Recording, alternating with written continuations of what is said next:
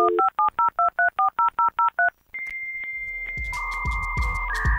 other kind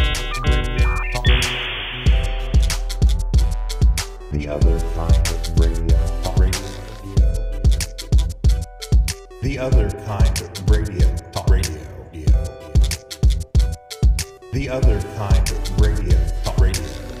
Recorded live in the studios here in Omaha, Nebraska.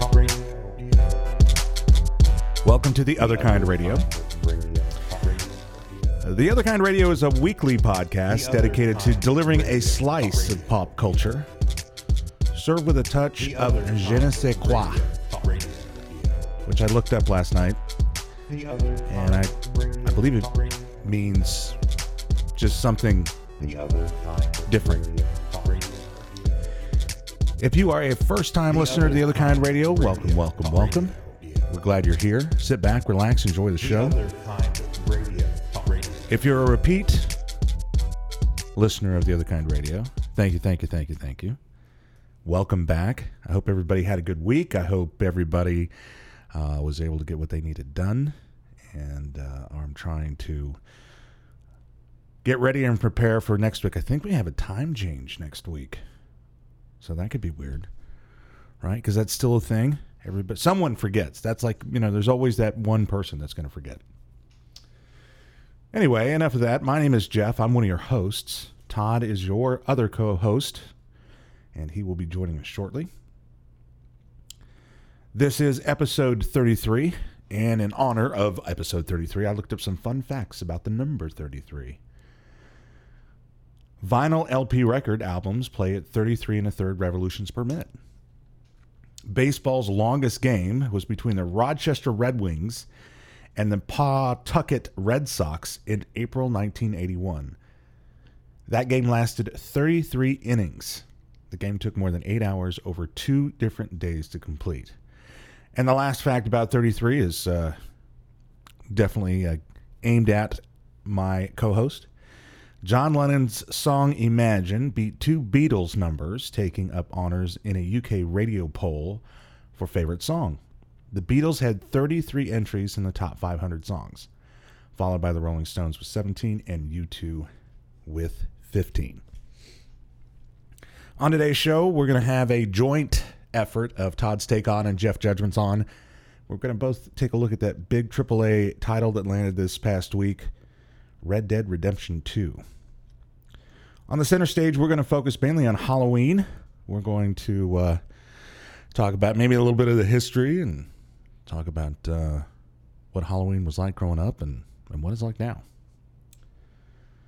All right, I'm going to go ahead and get Todd on the show here. I hear, due to something with Powerball or Mega Millions or whatever, he's on a yacht somewhere in the Sea of Cortez. See if we can get him here. Todd, do you copy? Hang on, Jeff. Oh. I'm having to row my yacht. Doesn't have a motor on it. I'm having to row it. Just hang on. Okay. I'm in a good place. Can you hear me now? That's why the yacht was so cheap. Yeah. I didn't win.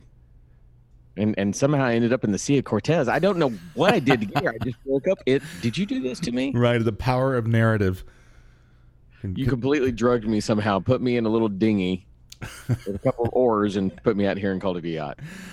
Speaking of drugs, how are you doing with your arm? Give us an arm update. Arm update is great. I actually went to the surgeon this past week, had my 3-week update. He told me I was doing beautifully. Let's see, to go through the minutia without getting into the minutia, he told me that there was no way I was going to possibly do anything to damage the 2 muscles he had to stitch up with countless stitches. The only thing that we're waiting on now, the reason we keep it in the sling for 3 more weeks, this I didn't know. When you reattach ligaments, you want scarring there. Those scars act as cement, sort of to hold all that together. So I'm kind of in that stage now. We're going to start a little physical therapy to keep the muscles from scarring, but you want the rest of it to scar. So there's your bit of shoulder. God, I can't talk today. Shoulder information. My phone's going off for some reason. Oh, it's the screen notification, the screen time report that now you can get on your phone that tells you how long you stared at your screen the past week. I don't want to know that. I don't either, and I don't know why it does it at 9:00 on a Sunday, but it does. Well, I'm glad to hear things are better with your arm. I thought you needed scarring just because, some women are attracted to men with scars. So you could kind of have those to show off if you need to. I'm a short man. I could put scars all over my body and it would not attract another woman. I was lucky to get the one I married. Welcome to the Other Kind Radio Self-Deprecation, episode 33. Oh boy. Well, let's go ahead and use since we're doing a joint one, we'll still get that projector going there, and just because I love the sound of it. Of course, we all know it means that it's time for Todd's Take On. Todd, what's our take on this week? Well, I feel very judgmental this week, so will you come in and do Jeff's judgment with me? Yes. Okay, there we go. So this is a judging take on probably the biggest release of, I would say, easily the past couple of years. Yeah. I don't think there's any question. I think Fortnite, you can say that may have been a massive success, but it wasn't about the initial release of it. Right. That being Red Dead Redemption 2, that came out, let's see, would that have been Thursday or Friday? When did that hit? Generally, they hit on Thursday at 11 o'clock Central, but midnight Eastern. So, you're right. It hit Thursday. I was one of the people who pre-ordered and had already downloaded the game probably months ago. I think when they opened it up and I actually downloaded it. So roughly around 11 o'clock, I was playing FIFA, which I am prone to play some FIFA. I got the new one from EA Vault, which, to me, it's the new one, but if you're on a Vault subscriber, it's actually a year old. Oh, okay. I'm just going to say it. It's a great game. It's awesome. So much so that I said when Red Dead Redemption popped up and said, it's ready to play, I went, you can wait. I'm playing some soccer. Oh, wow. Yeah, well, let me tell you, it's the smartest sports game in the world because they actually put a story in the sports game. Oh. You actually take one kid, and he's a teenager, and you kind of develop him through the games. And so every year it's another story about him and his family and all this, and you mature him, and he goes on and has success. I was all wrapped up in that, but there was the announcement. So it came across at 11. But I think you had a different experience because you didn't pre-order it, correct? I did not. And for those listeners that aren't familiar with the game, Red Dead Redemption came out with the Xbox 360. We touched on it a little bit last week. And basically, for those that played Grand Theft Auto, which again is considered an open sandbox type of game where you can do whatever you want. You can go wherever you want. You can do all kinds of crazy stuff. And if you want to follow the main story, you can, but there's also side missions and stuff like that. So then, of course, Grand Theft Auto had more of a gangster kind of related, a modern city, fast cars, machine guns and rocket launchers and that kind of stuff. And Red Dead Redemption came along. It was genius move by Rockstar because what they did was they took basically that type of gameplay and turned it into a Western where you played the typical kind of tall, dark, and handsome stranger who would, make his way across the wastelands in the Southwest into Mexico and then, be a gunslinger. And you had a horse and all kinds of stuff. And you could go hunting, and it was also the first one had some really cool weather dynamics where if you started at a town at the base of a mountain and then you made your way up the mountain, it would start snowing and stuff like that. So I think between Red Dead Redemption being released, there have been at least 2 or 3 other Grand Theft Autos. So it's taken a long time for them to put this together.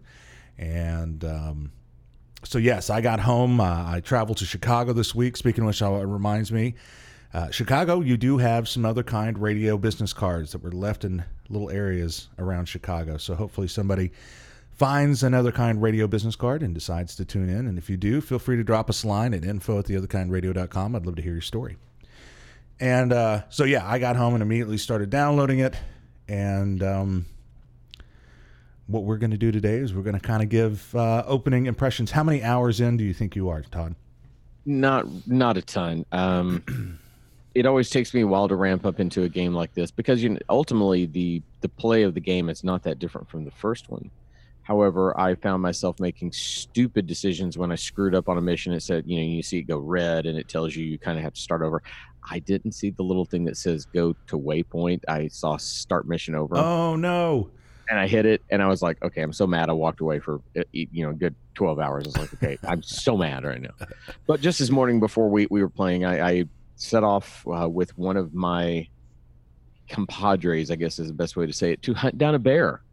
I went along and we are going off into a mountain and we are tracking a bear. This game is so cool that to illuminate upon what Jeff said. It's when you're in these open sandbox type games, you are not betrothed to just one narrative. There are just almost infinite number of narratives. You meet people that are like, hey, could you help me get my kid? Hey, could you do this? Hey, here's the sheriff asking, do you want to collect this bounty?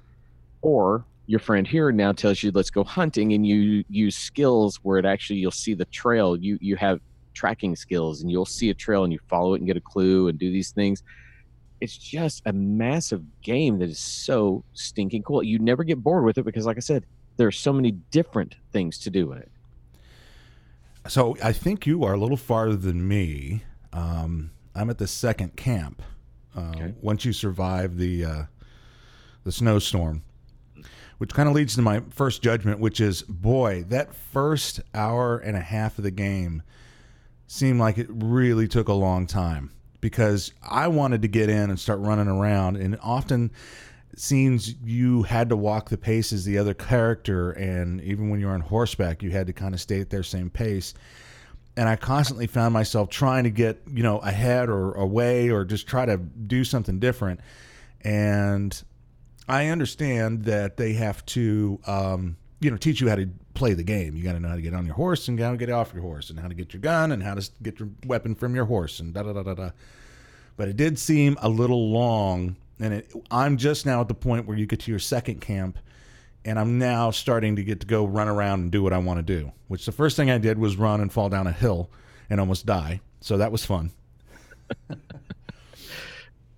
The other thing I did, which I thought was pretty genius of the kind of game that Rockstar has created, I was running around on foot, and I hear this, help, help, and, another voice saying, shut up. And so I kind of went over this little hill and looked, and there was a stagecoach there. And I could see two guys that had the bags over their heads, the early bad guy mask. And then the stagecoach guy with his hands up. And the stagecoach guy's going, I told you, I don't have the key. And the guy's like, you're lying. We'll just shoot you and take the key from you. So I decide to intervene. So I sneak up and take out the two baddies. And then I'm kind of searching their bodies and doing stuff. And then the stagecoach guy comes back and he goes like, thank you so much. I really thought I was going to be in trouble. And I meant to... Their new system of interacting with NPCs, non-playing characters, is to pull the trigger, and you can pick what your response is and stuff. Well, I'm still learning that. And I clicked the wrong button and ended up hitting him across the face with my pistol. And just, pah! And he stumbles, and then he gets up and he's like, I'm having the worst day. And he runs off. And I'm like, wait, I'm sorry. Didn't mean to punch you in the face. And then the only other thing that was kind of neat about that whole little story thing was, well, now I've got this stagecoach with this chest or whatever it is that I want what's in it now. And I approached it and says, look, you need a lock-picking kit or something like to do it. So to get into the box. So I just pulled out my pistol and shot the lock, and it opened. Oh, that's good to know. And I was like, wow, they really are thinking of everything, especially me being an idiot hitting the wrong button and pistol slapping this guy in the face right after I saved his life. I laugh at you because I did the almost same thing when I finally came to the secondary camp, and I took some people into town with me, and we rode all the way and we get to inside the town, and I'm like, oh, I need to do something. I hit the trigger button and I shot somebody in the town. Just boom, dead. And it was like game, scene over. I was like, oh, crap. And I mean, I shot him full in the heart and he just crumbles, the screen goes red. And I was like, oh, well. But you're right. They do think of everything. And I think what continues to blow me away with these people, and I did not play the Grand Theft Auto, and I'm just, quickly to digress. I didn't play it because I tried it. I just simply can't get into the gangster type thing when it's, right.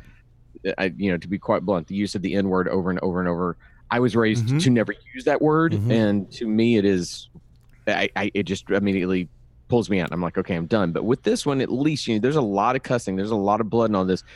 At least you get in there and I can latch on to these people. And I do think Westerns are romantic, but here's my point is that what floors me with these games, and you kind of alluded to the last one, how it would change with the weather dynamics, right, is the scale of these maps. Yes. To be able to ride your horse and it doesn't stop to reload a new map. You're just riding and riding, and you may go from flat plains to hills to mountains to a river valley that just has gorgeous water running through it. These guys, I don't understand why more people are not going, oh, look what they do. I want to do this too, because these games are just astounding. Amazing. And I was just going to say the opening scenes when you're in the snowstorm and then things clean out. I had the same thought. I was watching a streamer on Twitch. There's a moment where you kind of clear that really snowy mountain and you see the sun, and the sun comes out. And I had the same reaction that the Twitch streamer had, which was I was like, oh, the sun, because everything before that is this horrible snowstorm and dark and gloomy and everything else. So they have excellent use of the lighting and how the mood can change depending upon. The graphics are really amazing. I like there is a button if you hold. I think you're playing on the Xbox One X, right? Yes, I am. So if you hold the double, there's a hamburger button, which is the 3 lines. I call that the hamburger button, and then the one that's the Windows one. If you hold that down, it goes into a cinematic view, which automatically changes cameras and stuff like that. So on some of those things where you're just kind of riding with your team through these passes and everything, it'll take these great vistas of and different angles of the mountains and everything, which I thought was amazing. I saw that last night when I was, I won't tell you what the mission was, but I was chasing someone and I'd screwed it up 3 or 4 times before I figured out how to do it, but it kept going, hit this button to hit cinematic. I'm like, I'm not winning with this, so I can't do this on your cinematic. But the snow too, for me with the sun, there was a moment where you come cresting in and it's a blizzard, but the camera naturally, the way you want to look, you have to pan down and you almost look up and he's going into, there are like fir trees and the sun is coming behind that tree with the blizzard across it. And it's just this glow. I said, screw it. I'm not going anywhere. I just looked at that image for a while. It's just, if you saw that in a movie, and it does evoke films like The Revenant. Yeah. It's just beautiful.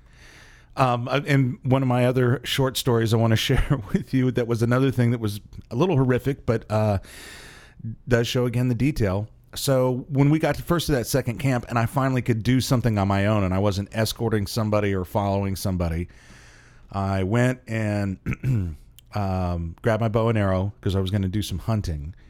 And I found some deer and I shot one of the deer, but it wasn't a kill shot. And so as I'm walking up, the deer's on the ground, and as I'm walking up, it's making, I'm not even hurt the kind listeners' eardrums with what it was doing, but it was making that real whiny cry thing. And I got to the deer, and the deer is trying to get up, and it's like falling down. It's like something like just horrific. I felt so awful, Granted, it's a digital deer. So immediately I drew my bow and then, killed it, with a headshot, so it would stop making that noise and flopping around and making me feel horrible for shooting a deer, But I thought, what detail to have in there where if you don't hit it in the head, you maim it, and it creates this horrible, what now is a horrible memory for me, of not getting able to hit my mark and take the deer out quickly.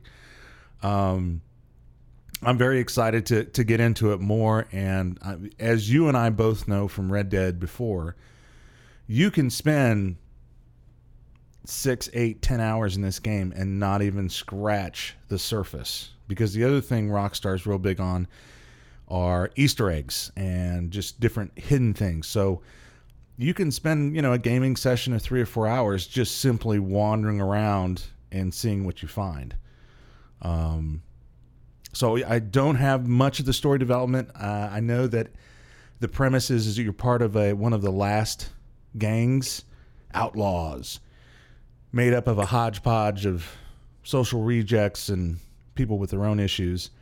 And the way you get into your tough situation in the snowstorm is that the Pinkertons are chasing you and you're trying to get away.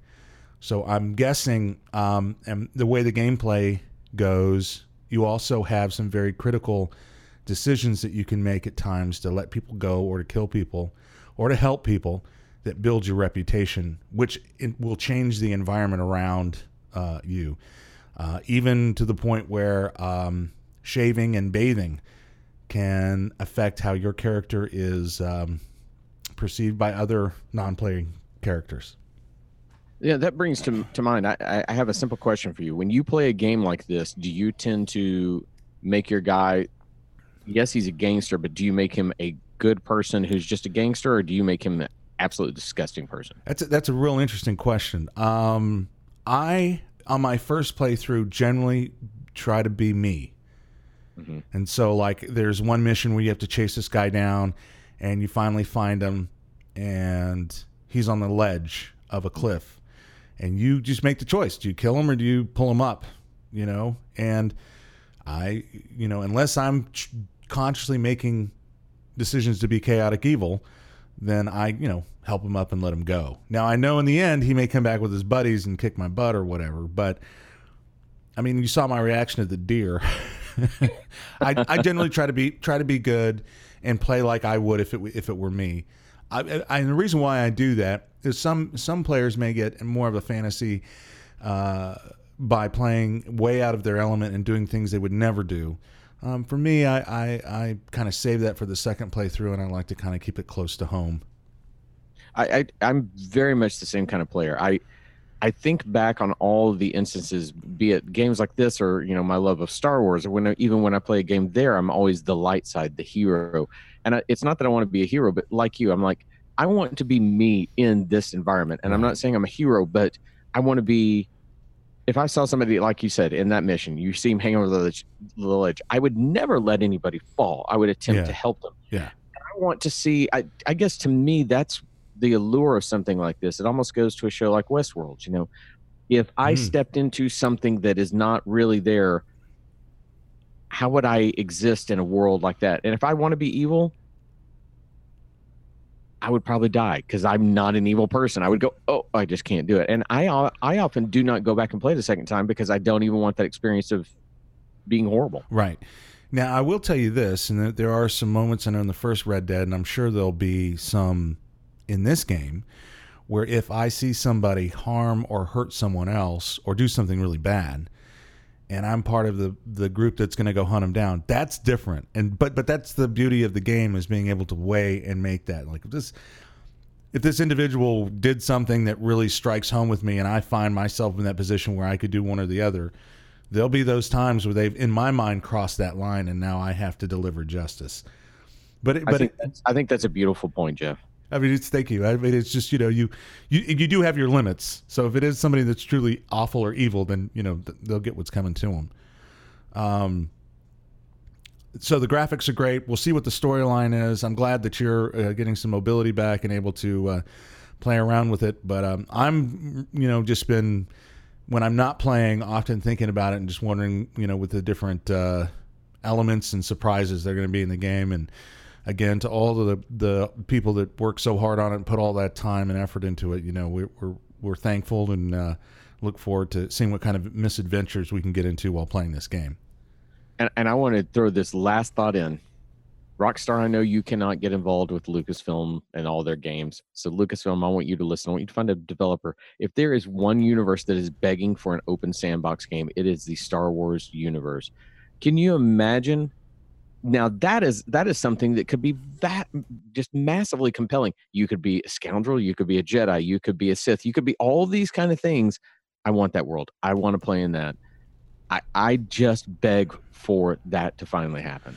So they tried that. But the guys that they used was MMO, a massive multiplayer online, and that was Star Wars Galaxies. But it was also a very, very flawed game in the way that it was put together and what you had to do to become a Jedi.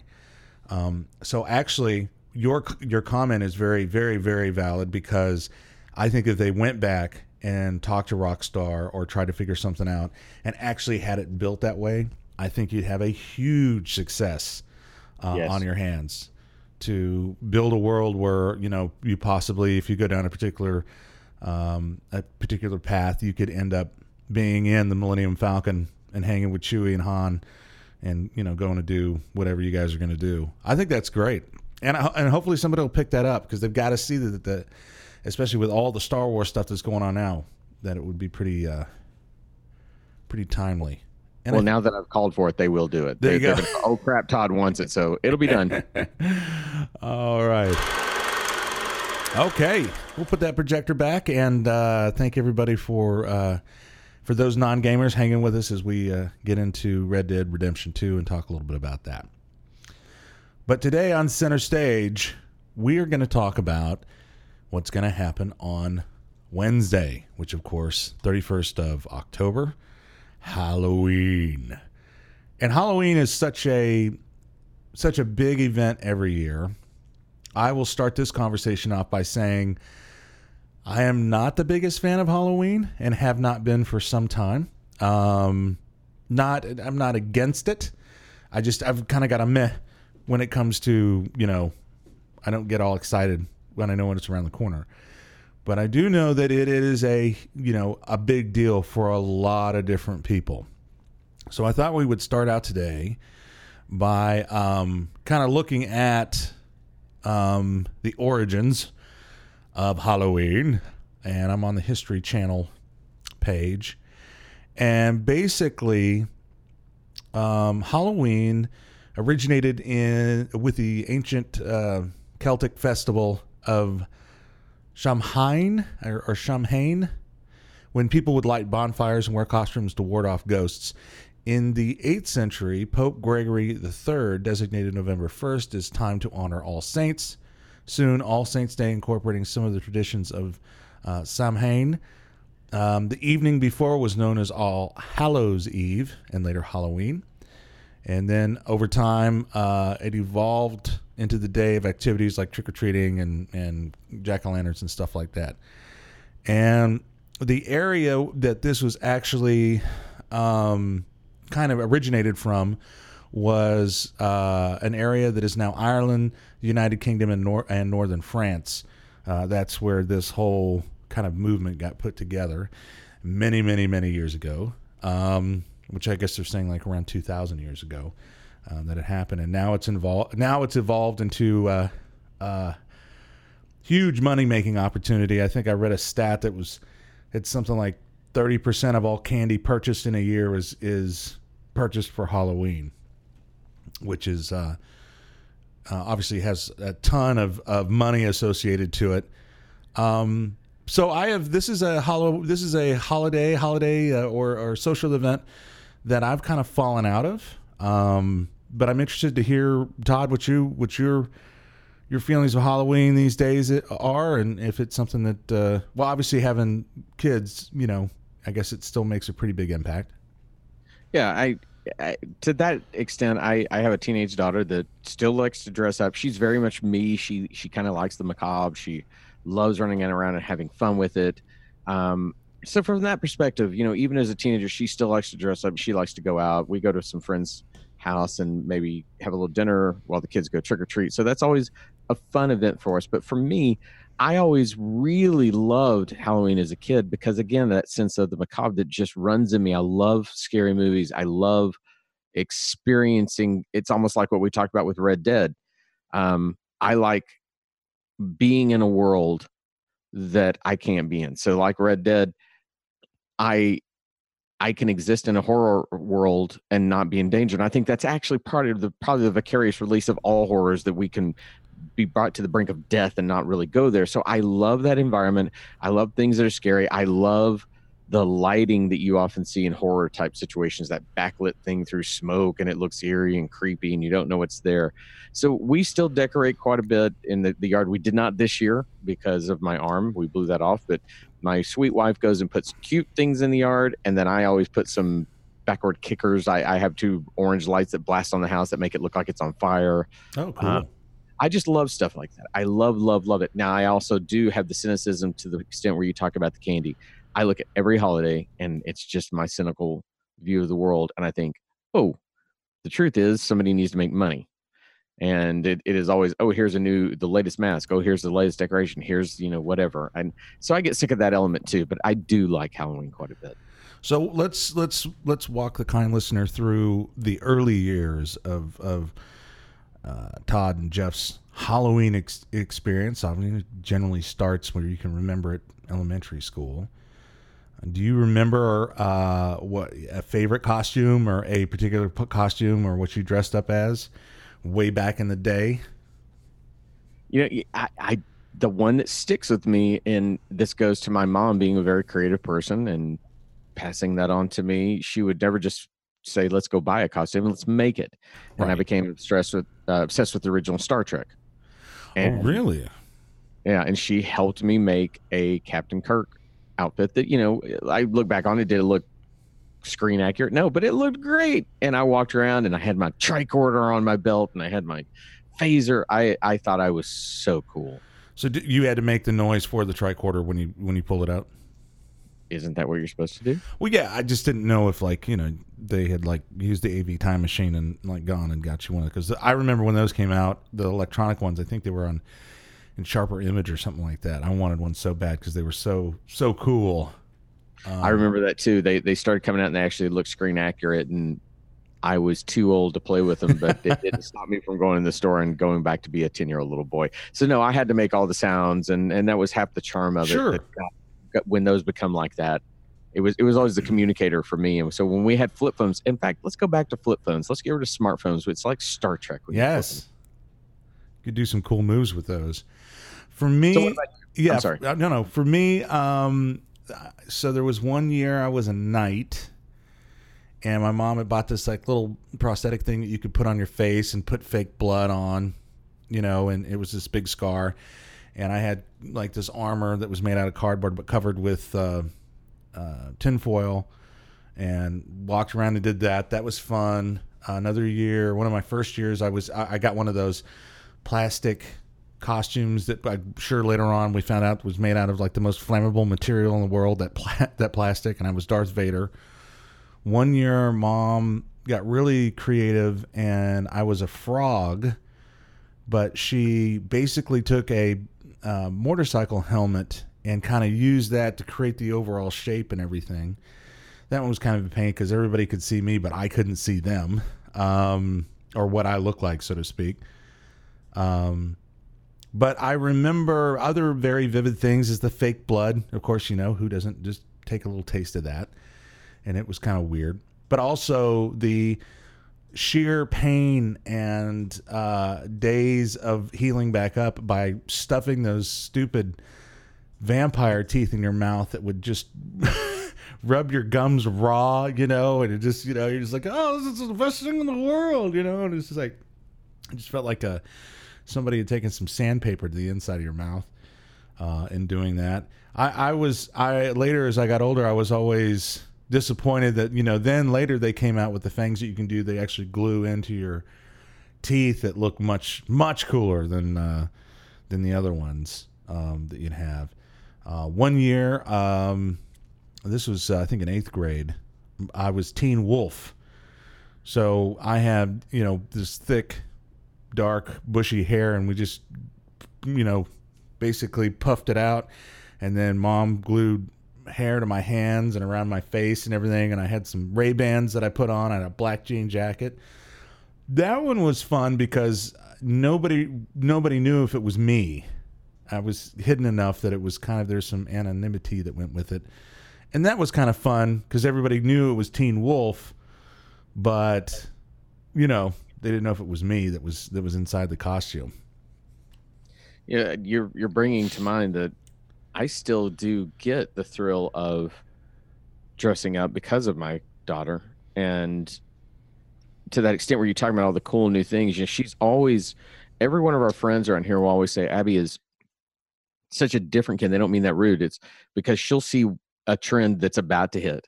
So like when Harley Quinn, because of Suicide Squad, became hip, she saw, because of me, she saw the early images and she's like, I want to be her for Halloween. Well, the cool thing is that one of my favorite classes when I got my film degree was actual makeup for film. Oh, cool. I loved that. So she comes to me and says, would you do my makeup? I get to do her makeup. Then last year she wanted to be a zombie. I think it was a cheerleader. And she's like, do you think you could make it look like me a zombie like they have in the movies? Well, now you go out, they have these guys, and on the stuff you'll buy, it says these guys that created this company were true screen makeup artists. And so they had this one prosthetic last year that you actually glue on her neck, and it looked like somebody had ripped the flesh with their teeth. Lord. And she's like, Daddy, please. And so it was really gruesome. People, when we got there, everybody's like, oh my God, did Todd do that? And they're like, Abby's like, yeah, isn't it cool? You got blood everywhere. But I love that. I just love that creativity and having fun with things that don't exist in this world. It's just so much fun. Well, and a lot of it's changed too, because, like now kids can't wear costumes with masks to school in some areas because of what's happened. And then the other thing that's really changed was, trick-or-treating. Back when we were doing it, you went to the neighborhood and you went to strangers' houses and you knocked on the door and said trick-or-treat, and they gave you some candy. And it didn't happen in the area where I grew up, but I remember towards the end of my trick-or-treating career was when the razor blades and other awful stuff started popping up. And now there are some neighborhoods that still do trick-or-treating, but it's got to be a tight community. There was even the movement of trick-or-treating at the mall where you would go to the stores and they would give you candy. But to me, it was, and I understand times change, but part of the fun of the trick-or-treating experience was it was one of the few times where we did it in New Mexico. There was just a row of houses, so we would get dropped off at the front of the block, and then they'd be waiting for us at the end of the block. And so it was one of the first times that you were, and I would go with my best buddy, but that you were alone. You weren't right there and had adults right there. Just so you would go and knock and do your thing. So there was the freedom of that. There was the crispness of the air because it was fall and it was getting cool. So, you had to make sure you were dressed warm and could last out there. So, I mean, that experience was something that I wish other kids could appreciate or experience to some extent. But if you talk to kids these days, they because they don't have that perspective, they're fine with the way it is now. So has your daughter not been trick-or-treating for years now, or is she? Well, we actually have a very different experience here. For the first few years when we lived in the community we live in, we stayed within our neighborhood, and we would take her around, and we knew at least enough people to understand and feel safe with it. And then as she got a little bit older, her friends have it's very odd. The majority of the people we hang around in our community live in a subdivision that is maybe half a mile from us. And we all go over there. And so they, because everybody knows somebody in that neighborhood, they all feel pretty safe. And so the kids go around, especially now as teenagers, they go house to house. And some of these people have a lot of fun. And something I'd love to do at some point, there's one guy that actually sets up almost like a haunted house in front of his house. And it's fun for the kids. They come back all excited. The one thing that kind of is odd to me now, I'm trying to say this, and Jeff's going to play the hoity-toity music on me. But the community I live in is at least nice enough to where they'll have we have kids come in that we know are not from the neighborhood, and they just go by and take all the candy. Well, yeah. I don't care. I'm a generous person. I'll look at like, here's some candy. What hits me now is that I actually had a little kid last year ago. Is that all? And I'm pretty generous. I had 2 or 3 pieces of candy. He's like, is that all? I'm like, do you want me to take it back? Yeah. My mother would have been mortified. Yeah. My mother would have popped me on the back of the head and take me up to the door and said, you apologize, young man, and give the candy back.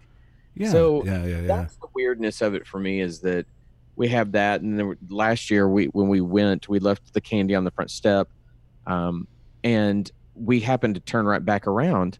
And when I came up, I was going back to the house because I'd forgotten something. And there was a young girl, and she literally was taking this bowl of candy and dumping it, the entirety of it in the bag. And I said, excuse me? She went, what? And I said, it even says take a piece. Yeah. And she's like, well, I don't care. And I'm like, put it back. And I made her put it back.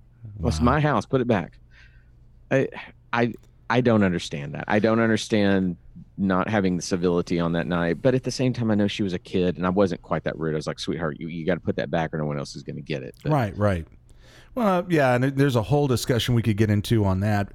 And that does make me sad, because that is a sad thing. Because, I mean, that was the other portion of going to the neighborhood where we knew everybody, because if I pulled some move like that, I mean, my mother would know almost immediately. And I think, yes, the free candy was great. And we did, like, the houses that gave, like, there was one house that gave, like, toothbrushes, or candy corn, which I can't stand. We'd rate the candy. And even when we moved to Omaha, there's an area here called Regency that, yes, yeah, we do have a little bit of that up here. Yes. Okay. All right. Where they would hand out full candy bars. So, normally you would get the little mini Mounds or Snickers or whatever. In Regency, they would hand out like what you would buy at a convenience store. Yes. Okay. Yep. All right. Thank you. And so that was kind of like but I was too old by then, but that was like one of the prime neighborhoods to go to. And it is sad, because to me, again, it wasn't so much the amount of the quantity. I thought we did pretty good. Your bag would get a little heavy, and then immediately it was, because I was such a hyperactive kid, it was then rationing the candy. And no, you can't eat all of that tonight. You have to have a little bit by a little bit. But those days were fun, and I'm glad that you're in a community that has made that. Has extended the longevity of that, and it's something your daughter can enjoy and you can do as a family, because I think that's really the important part. So, and I'll tell you what, it's one of my favorite things with my kid is just that night. In fact, we've got to decide finally on her Halloween costume, go buy the stuff to put it together. We're at that point where she's a middle teen, so procrastination is her middle name. What are we going to be this year? Well, she honestly kind of wants to be Michael Myers from the Halloween film. I am probably the worst parent in the whole world, but I showed her the original 1978 Halloween probably when she was about 10, and scared the bejesus out of her. But, she just loves that kind of stuff. That kind of trust you can build with a kid and being able to show them stuff like that. Because I remember there were very few things that my parents didn't allow me to see growing up. And one of them was The Shining. And I was in 6th grade, and I'm like, I want to see it. And finally my mother was like, you know what it's about? It's about a father. They live in the mountains. He goes crazy and tries to chop up the family with an axe. And I was like, yeah, I'm good. Because you weren't good. Right. Well, and eventually I ended up seeing, of course. But one of the great things when I was a kid that helped me survive those scary movies is, that happened in a cornfield. We don't have any cornfields up here in, High Rolls, New Mexico. That one happened in, a hospital. Well, I don't live in a hospital, so I'm okay. But the cabin in the woods, even though it was like a big, huge hotel, but it was in the mountains with an axe and a dad that goes crazy, then I was like, yeah, okay, that's a little too close. I'm going to go ahead and pass on that. But speaking of which, we've kind of talked about the history of Halloween. We've talked about trick-or-treating, which is a huge part. And here in the last few minutes that we've got, let's go ahead and review. You were kind enough to look up on Variety.com the top 20 Halloween movies. Is that am I reading that right? The top 20 of the last 20 years. Oh, okay. The 20 best horror films from the last 20 years. So let's go through this and look at it and kind of get your play on it. So we'll start at, are you ready to do that? Is that all right? Am I moving along too fast? Yeah. And I'm going to be quite honest. I do not agree with this list. Of course. Of course. I'm kind of like, some of them they put in here, I'm like, really? You put that in here? But we're going to give it a quick stab, and I won't go too deep into it. But what I want to do is I just want to set the table for the kind of listener that on Halloween doesn't have kids, but they want a little bit of a scare. We're going to read through it, but when I get to ones that I think are wonderful examples of having a good time with a scare, I'm going to point that out. Is that fair? Absolutely. And for those that maybe don't have a television, just, open up some mail. There's always a little bit of shock once you go through your mail. Look at your cell phone bill and how every month mysteriously the taxes are different, or there's this a little fee that can get pretty scary too. All right, so on to the list, and I'm gonna just ring in and let you know if I've seen these, which we all know Jeff doesn't like horror films, so I'm gonna say that I probably haven't seen a lot of these. So we'll start at number 20, and that's the you want me to say it? Babadook. What? Babadook. The Badonkadonk. The Babadook. And you can find this on Netflix. And this is one of the ones that I definitely want to say, if you're looking to be a little jarred, watch this movie. It's great. It's an indie film. Real quickly, let's see where I'm through here. A mother who's widowed in a car crash on the night she gave birth to her son, who is now 6. The son is deeply troubled, but not so nearly as his mother, who's plagued by visions of a character out of one of his illustrated storybooks, The Babadook. The imagery, they reference here a famous German expression film called I think it's The Night of Dr. Caligari. And I've seen that years and years ago, but if you ever get a chance to watch it, you'll go, oh my God, countless films I've seen want to look like this, and this character looks like it's ripped from that.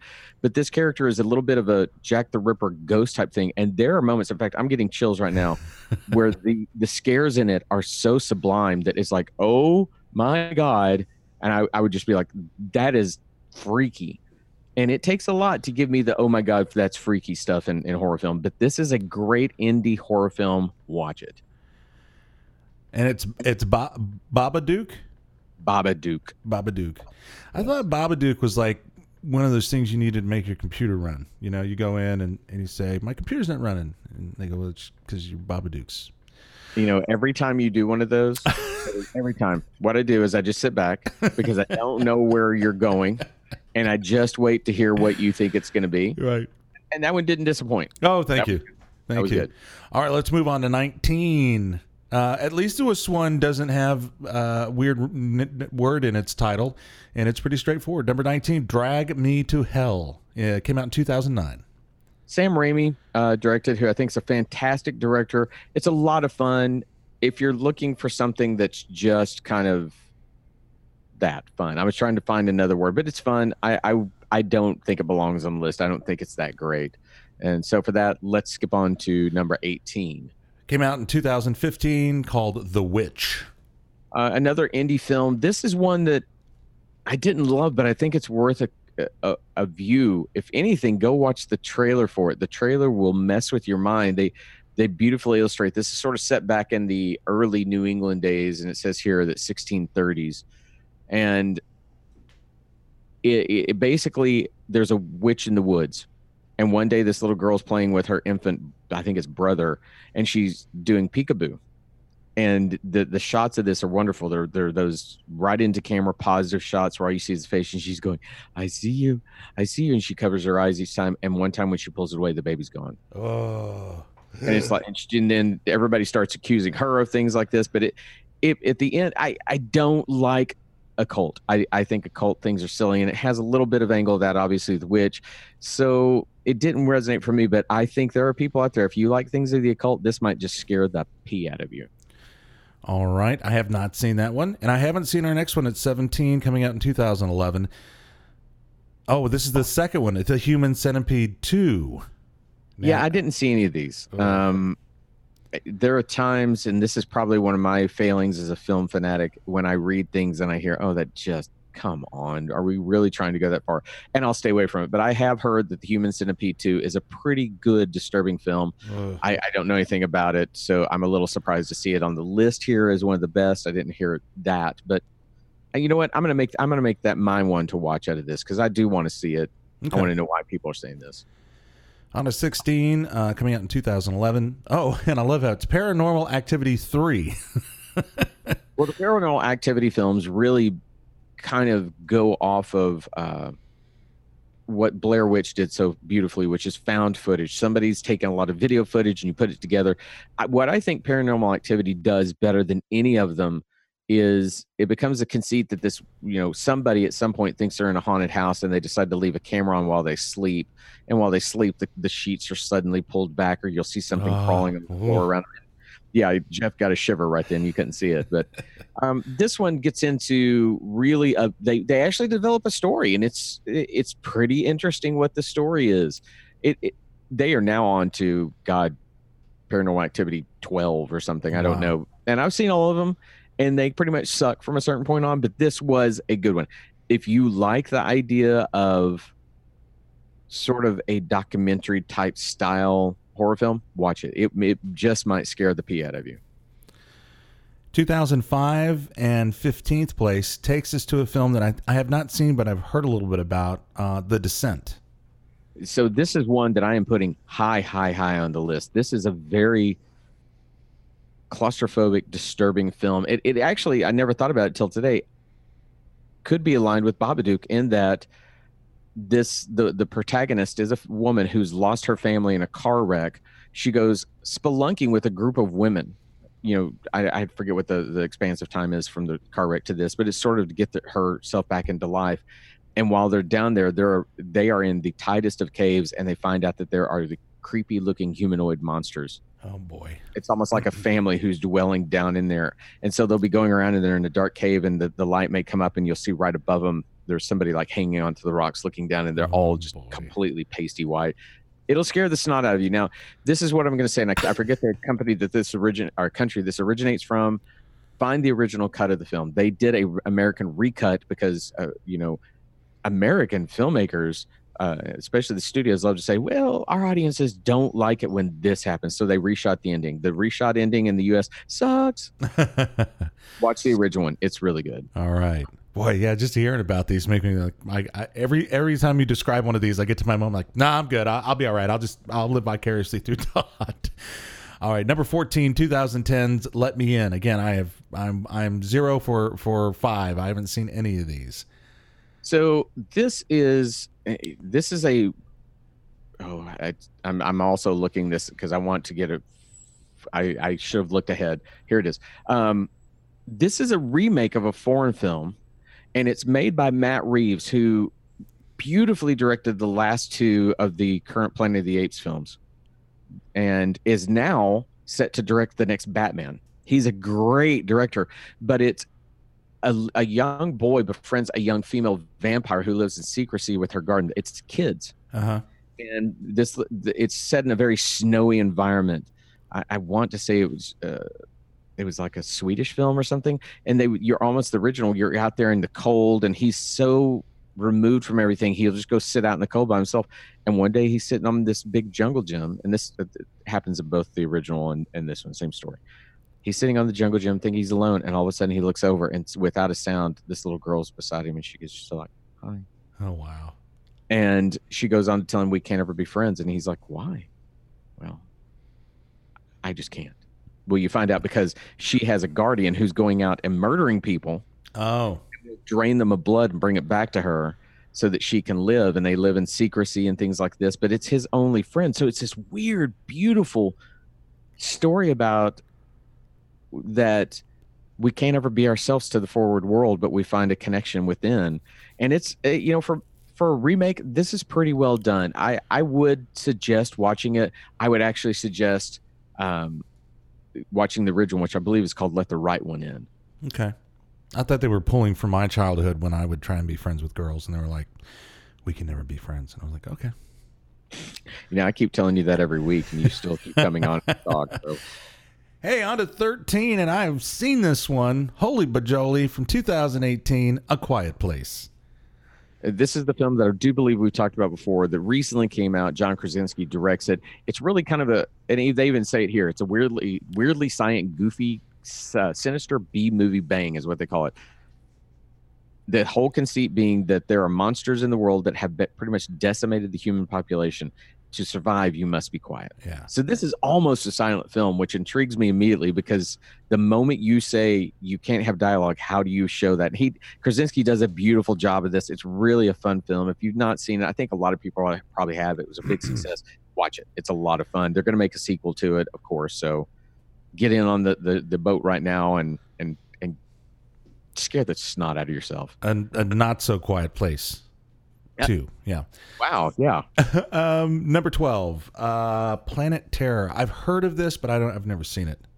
Robert Rodriguez, who is one of my filmmaking heroes because he's a legend with El Mariachi, that he sold his body to science and let them dig scoops out of his arms to raise $7,500 to go make his first film, El Mariachi. Went on to become a great friend of Quentin Tarantino, and together they decided to emulate the old grindhouse B-movie extravaganzas, and this was his part of it. This is one I love Rodriguez, and I will watch anything, and I think he does great. This does not belong on this list. It's not up to the caliber of many of these other things. For me, I don't skip anything when I love somebody like Rodriguez. Skip this one. Right. Number 11, 1998, Ringu. This is the original film that The Ring was based on. Gore Verbinski, I think, was the director of The Ring, and it's basically you watch this tape, it gets handed around, and the people in the tape come to get you, kind of thing. I think Verbinski's remake is a pretty good film. This original one, it is one of the most nerve-wracking and disturbing things that I've probably participated in the last 20 years. Definitely for me too. If technology is brought into the scope as far as what is going wrong or how they are attacking you, is extra creepy because I'm such a tech guy. Yeah. That, when you do the videotape, and I think it's if you watch the tape in 7 days, you'll die. And yeah. Well, there have been a lot of those that really tap into those kind of things, but this original version of the story, once you watch it, you'll kind of say, oh, I see why everybody else started doing this. It's a pretty good film. Right.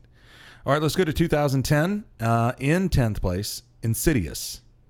This is by James Wan, who, for me, I've never seen Insidious. I'm going to say it, but he did a film in 2013 called The Conjuring that for a long time was really one of my favorite ghost stories here of late.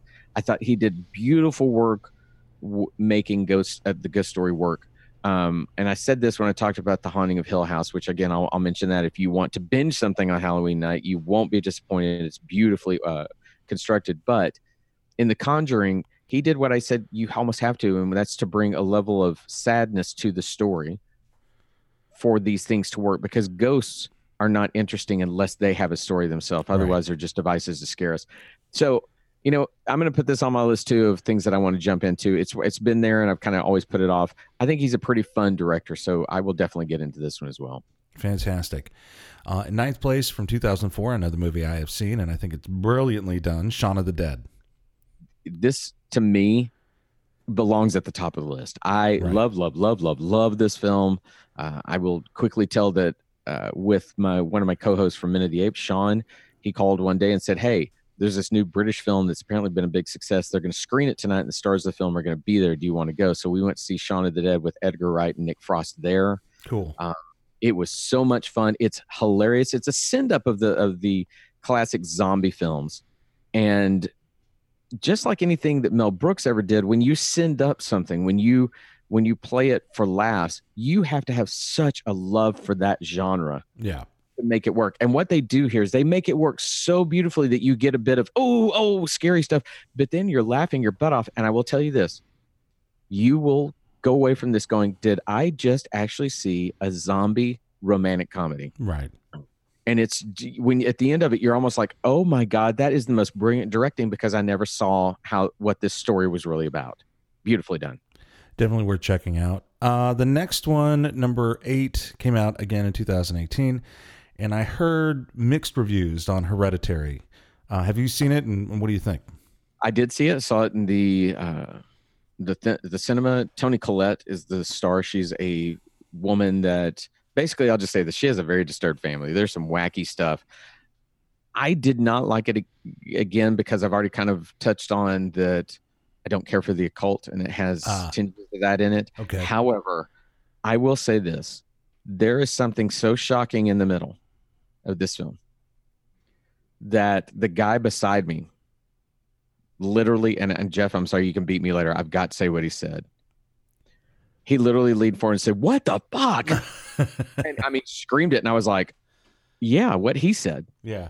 And it's really well done. I just, when it gets into elements like that, I again, you got to explain ghosts. You got to explain what's going on.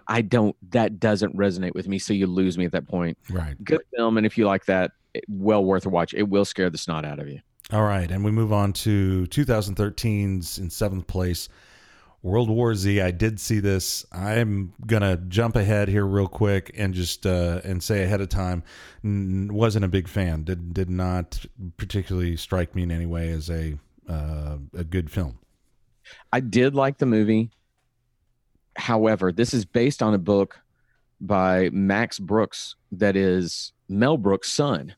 And the interesting thing about the book is it really should have been developed into a TV series, because what it does is there's a zombie apocalypse, and there's a interviewer, chapter to chapter, he speaks to a new person. Yeah. And it's just their perspective on it.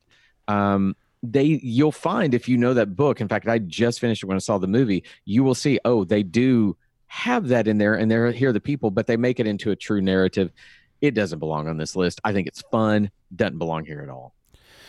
In 2007, coming in 6th, Hostel Part 2. Now, the Hostel movies, if I remember correctly, are kind of like the Saw movies, which are, individuals, right or wrong, kind of getting caught into situations and having to make some decisions and deal with the consequences. Yeah, and this is Eli Roth, who has become kind of you either love him or hate him. He's doing a series right now on AMC about the history of horror, and I love him for that because it's been a lot of fun. He talks to a lot of people who work in that genre.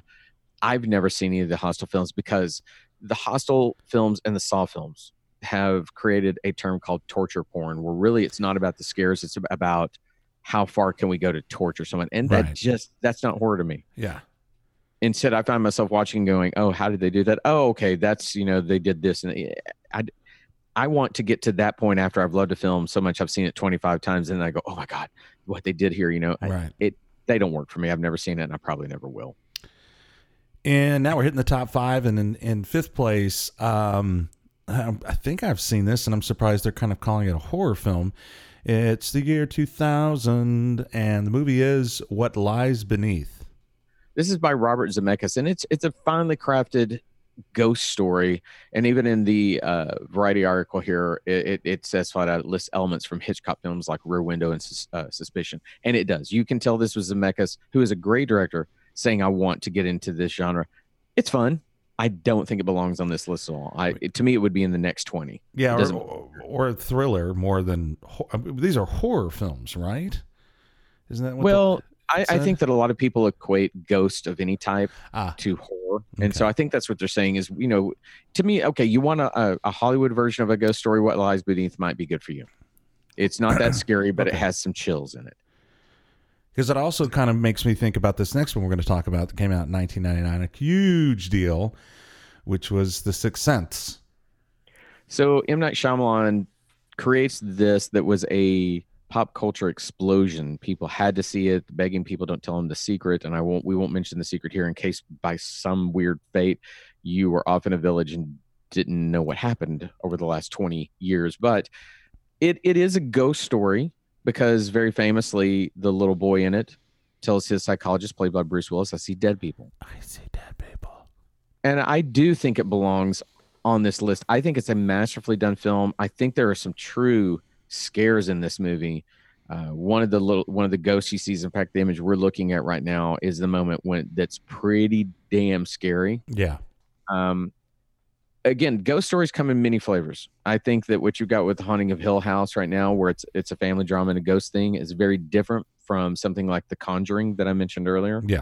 So again, what do you want? If you've not seen this film and if you don't know the twist, watch this film. Yeah. It's a very well made film. It does one of my favorite things in a film, which is where you get to the point where there's a problem and part of the story is solving that problem, which I kind of like too.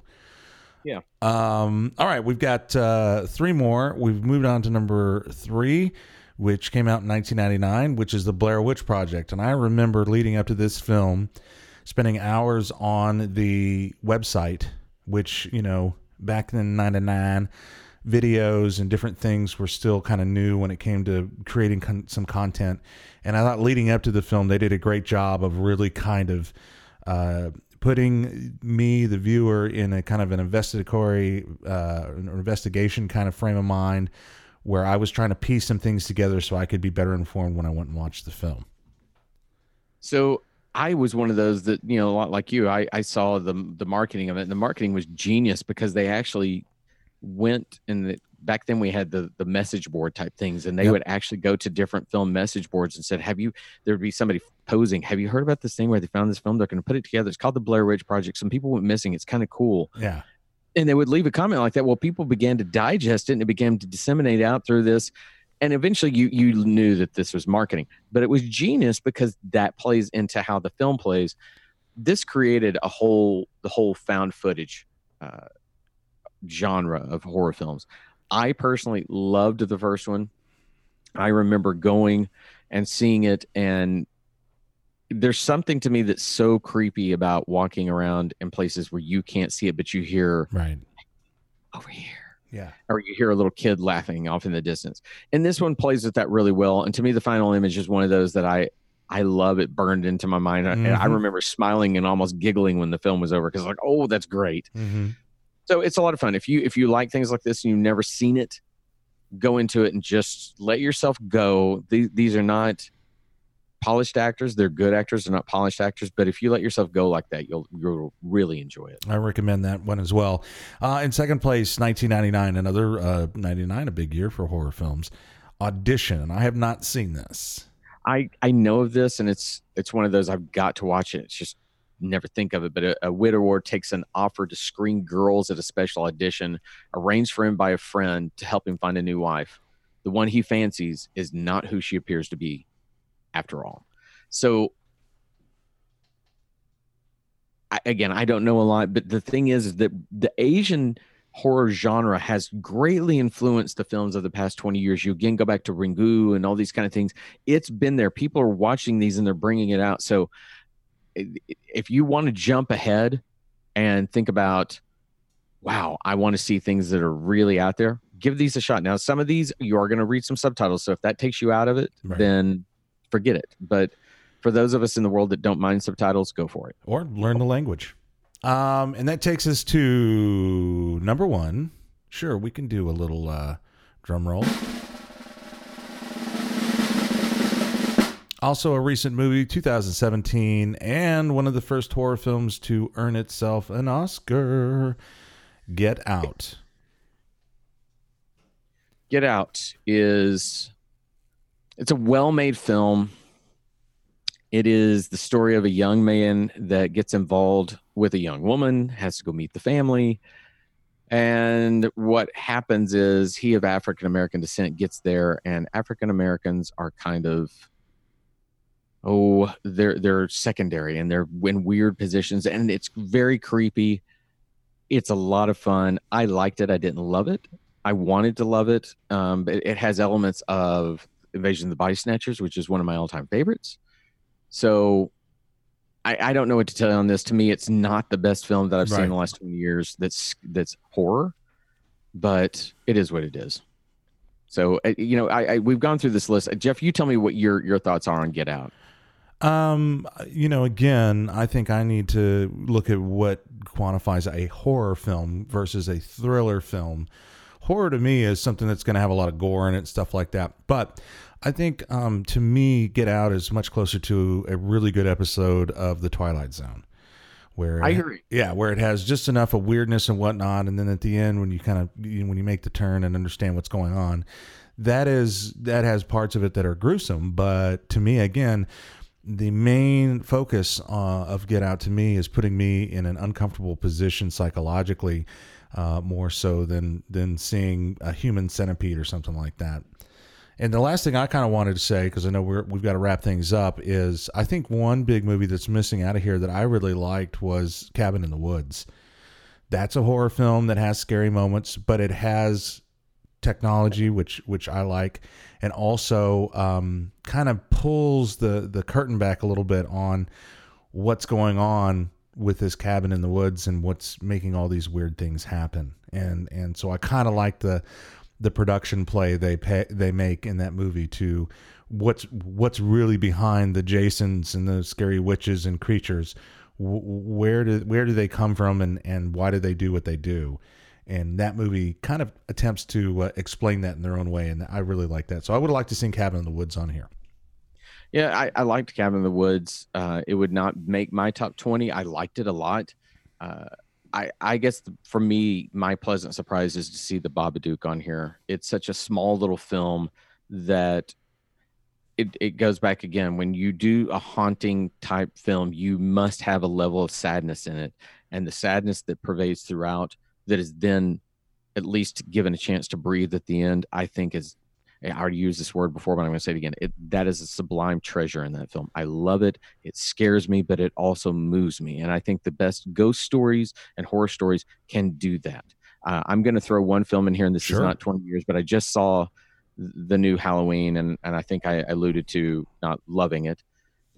Go back. If you've never seen that film, please go back, because this new film almost ruins everything about what that film should be. And it again gets into this whole thing about the sadness or things that are unexplained that have to be there. When you get into horror films, when you have something like the shape that is Michael in those films that gets up mysteriously after being shot or vanishes, those of us that love this genre, that's what we love. Get Out has those moments. Get Out is a good film. It really does belong in a discussion of great films. It just, if I'm telling somebody on Halloween night what to watch to scare you, it doesn't belong in this list. Right. All right. Well, that's a good review and talk about Halloween and the history, and then also personal experiences. I wish you and your family a happy Halloween. I hope you don't have any candy thievery happening, because that's kind of a bummer. I know we're going to head over to my parents' neighborhood, as they seem to have held on to that kind of tradition. So we're going to go over there and see what happens. So I almost said happy Thanksgiving. Happy Halloween. Happy Thanks Halloween. Thanks Halloween. Right? Everybody's starting their hashtags up right now. All right. Well, I think that's going to do it for this edition of The Other Kind of Radio. For Todd and myself, thank you so much for joining us. If you're in Chicago and you find one of our The Other Kind Radio business cards, feel free to check us out on the web and send us an email. Love to hear the story. Want to thank Todd for taking time, even though he's injured, with his arm, getting on here and doing this podcast. We really want to continue to make sure we get these shows out on timely fashion. So thank you, Todd. Next week, we'll figure out something, what we're going to talk about. And then I'm off on some business. So we'll try and get a couple episodes next week and have you covered while I am out of town. Once again, thank you. On behalf of Todd, myself, thank you for listening. We are The Other Kind Radio. The Other Kind Radio. The Other Kind Radio.